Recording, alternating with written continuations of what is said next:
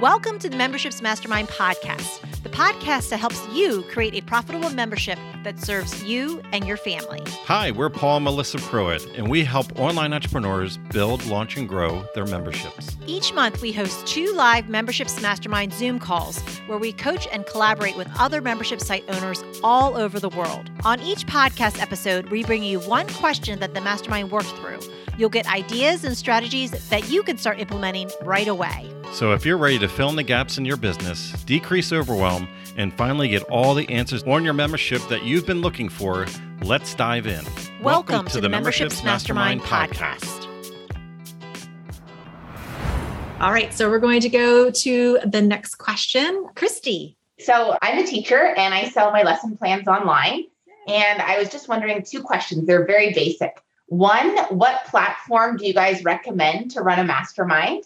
And then 2, what is the cheapest offer you've seen for a membership? Because my people are not business people, they're teachers. And if you know, the average salary of a teacher is not the same as what people are who are in your adaptive membership. So what is the cheapest membership you guys have seen? Yeah. So let's open it up to the group. I'm not sure if Kathy's allowed to talk at work. She's chatting in the chat. I think she's going to type to you. Does anybody have any experiences or know of teachers? We actually are in masterminds with other teachers and also have assisted people that serve teachers. So we can definitely speak into this. But does anybody know of the least expensive membership is free right out the gate? It doesn't pay any bills. Apparently, it has a huge promise of exposure. You know, a lot of us get that all the time. What I will say is those that we know that serve teachers, now, depending on what the deliverable is, we have one group of friends that we know. They are caught in this perpetual thing where they create these deliverables and go to sites like Teacher for Teacher or something like that. And they're constantly, but they don't get the data. They don't get the collect the emails and things like that. There's these restrictions. So they're stuck. I know one of our friends, she does printables. And I think she sweats every time she goes from $9 to $11, and she's just oh my goodness, nobody's going to convert. She might be up at $17 a month at this point. What are your deliverables that you have? Every month, teachers will get sub plans. They'll get nonfiction articles. So they'll get 3 printables, but they're also digital because a lot of I'm middle school. So most of our kids, not most, but lots of them are online, not digital, but they bring their own tech to school. So they'll have 3 printable things, and then they'll have a monthly video from me giving, teaching on a certain topic. So this is where I'm going to give you a fork in the road. What we've seen is that if you're going after the actual teacher itself, then definitely the pricing on average comes down, is what we've seen mostly of. What I will tell you is that there's a couple people that we coach that they go after school districts and go after administrations, and they license the content to the school or the school district. So then they're actually able to get more money because some of those teachers have a certain amount of budget. So the money's not coming out of their pocket. It's coming out of their allocated budget. I'll give you an example. So for one that serves different teachers, they know that these teachers, they go out into the market and actually acquire fonts and things like that, in their budget, so they can do things on, presentations and everything. So they have people creating custom fonts to bundle into their deliverables so that these people can take the budget just out of going out and acquiring and paying for fonts. They can transition that budget into their membership instead of them going out, so they look at different deliverables that they can pull in. But I'd say that the lowest we've seen was about $9 a month. And the trick there is just, what can you streamline as much as possible so it doesn't take as much as your personal time? Because you would be looking more on volume, but it's how can you originally attract the teachers that you want, and possibly in other spaces, so you pull a higher volume in. But just know that the tricky thing is not all teachers are jammed up. There are teachers in private schools and in charter schools and other elements that are out there that do have different types of budgets to be able to bring in. And it really comes down for them, if you're saving them time and energy to have lesson plans, they're going to look at that and go, oh, this is saving me a couple hours a week, and they don't have to think about it. So that might be higher value, perceived value for a lot. I see Marcy has her hand up. Well, because bunch of my clients are school districts. I work with a lot of school districts, and I teach people, like you're saying, how to get into corporate or municipal. And I would just say, you could, no, this is what I teach when you're just starting out. You could create, hey, I'm going to give, if the school district buys it or the school itself gets an agreement from the district to buy, say, your program for a certain amount a month, and it gives it to all the middle school teachers. You don't start out doing licensing one by one. I always say it's like a founding member launch in your corporate when you're reaching out to these people. Make it an easy yes for your first one, because you're doing it already anyway. So it doesn't matter if there are 100 teachers who are joining you in that school district or that school, or 10. And then you can go on and sell it individually after you have this, hey, I work with this school district and this school district. Getting that one, I always say that one corporate client or that one client like that gives you so much more credibility.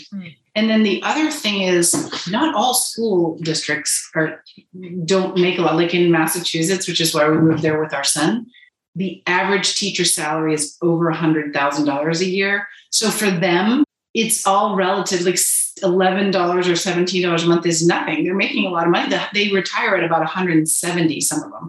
So, New York, Massachusetts have how many school districts are there, and they make a lot more money. So you could start with the school districts that don't have a lot of money and maybe offer that to them for everyone, but go after the ones that are very wealthy school districts that you could easily sell for 11, 12, 15, 20, whatever it is a month. So that would be my recommendation, because it's kind of what I do. I have a lot of school districts. Excellent. Thanks, Marcy. That is awesome. And we don't know specifically how you would approach this perfectly, but I'll throw another curveball out. One of our private coaching clients, she teaches nonprofits like how to fundraise, is that there probably are local, national, and regional grant programs out there where if you positioned your product as an educational benefit, like you probably could get a nonprofit and or a grant, like a government grant that would actually fund you to give that to school districts. Yeah. So you can use an indirect method in doing that. We used to do that when we used to be in photography years ago. We would look at nonprofits as a great opportunity. We would go in and say, hey, look, can you find grant money to pay us? We'll do a photo project for you that'll help the nonprofit. So they went out and found the money that we got paid on as a for-profit business, but the money just flowed through them. They just went out and they found the money in the world, in the market. So I just wanted, because a lot of us don't think nonprofit sector, and there's a lot of money out there that's not used, especially when you're dipping in and going into the direction of education.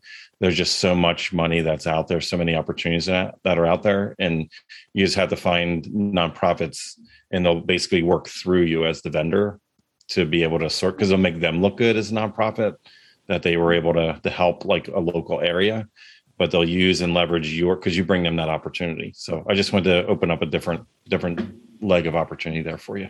And Christy, you're asking about platforms. You're thinking platforms for the actual content? Yeah. Like, where do you guys recommend people host their content?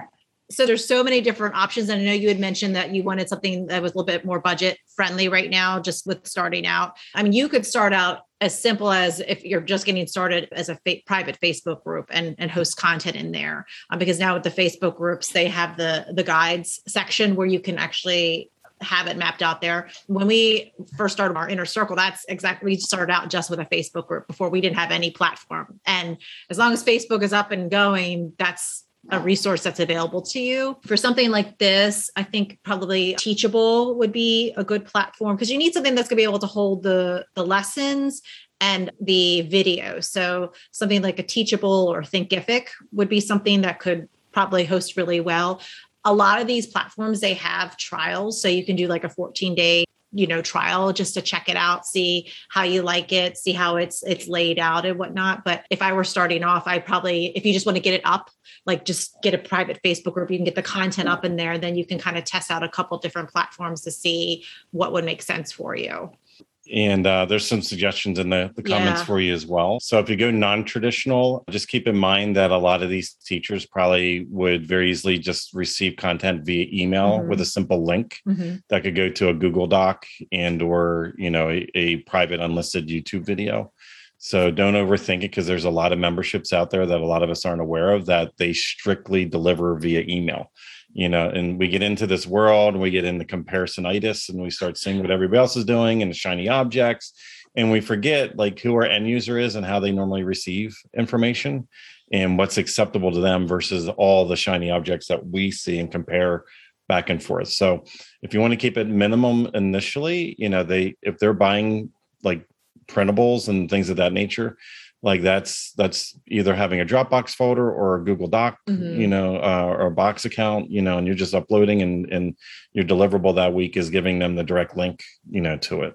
It doesn't really need to incur costs. Now, if you want to make it fancier as you're making money and you're reinvesting, then I would start looking at the membership platforms. Yeah.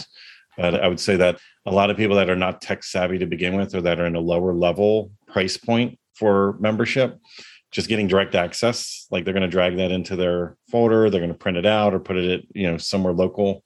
They don't necessarily want another step where they have to log into a whole other platform or system. And sometimes these schools block a lot of those websites also. So you just need to keep that in mind. The firewall won't allow them to go over into some of these other places. Thank you. Oh, you're welcome. You're welcome. Keep us posted.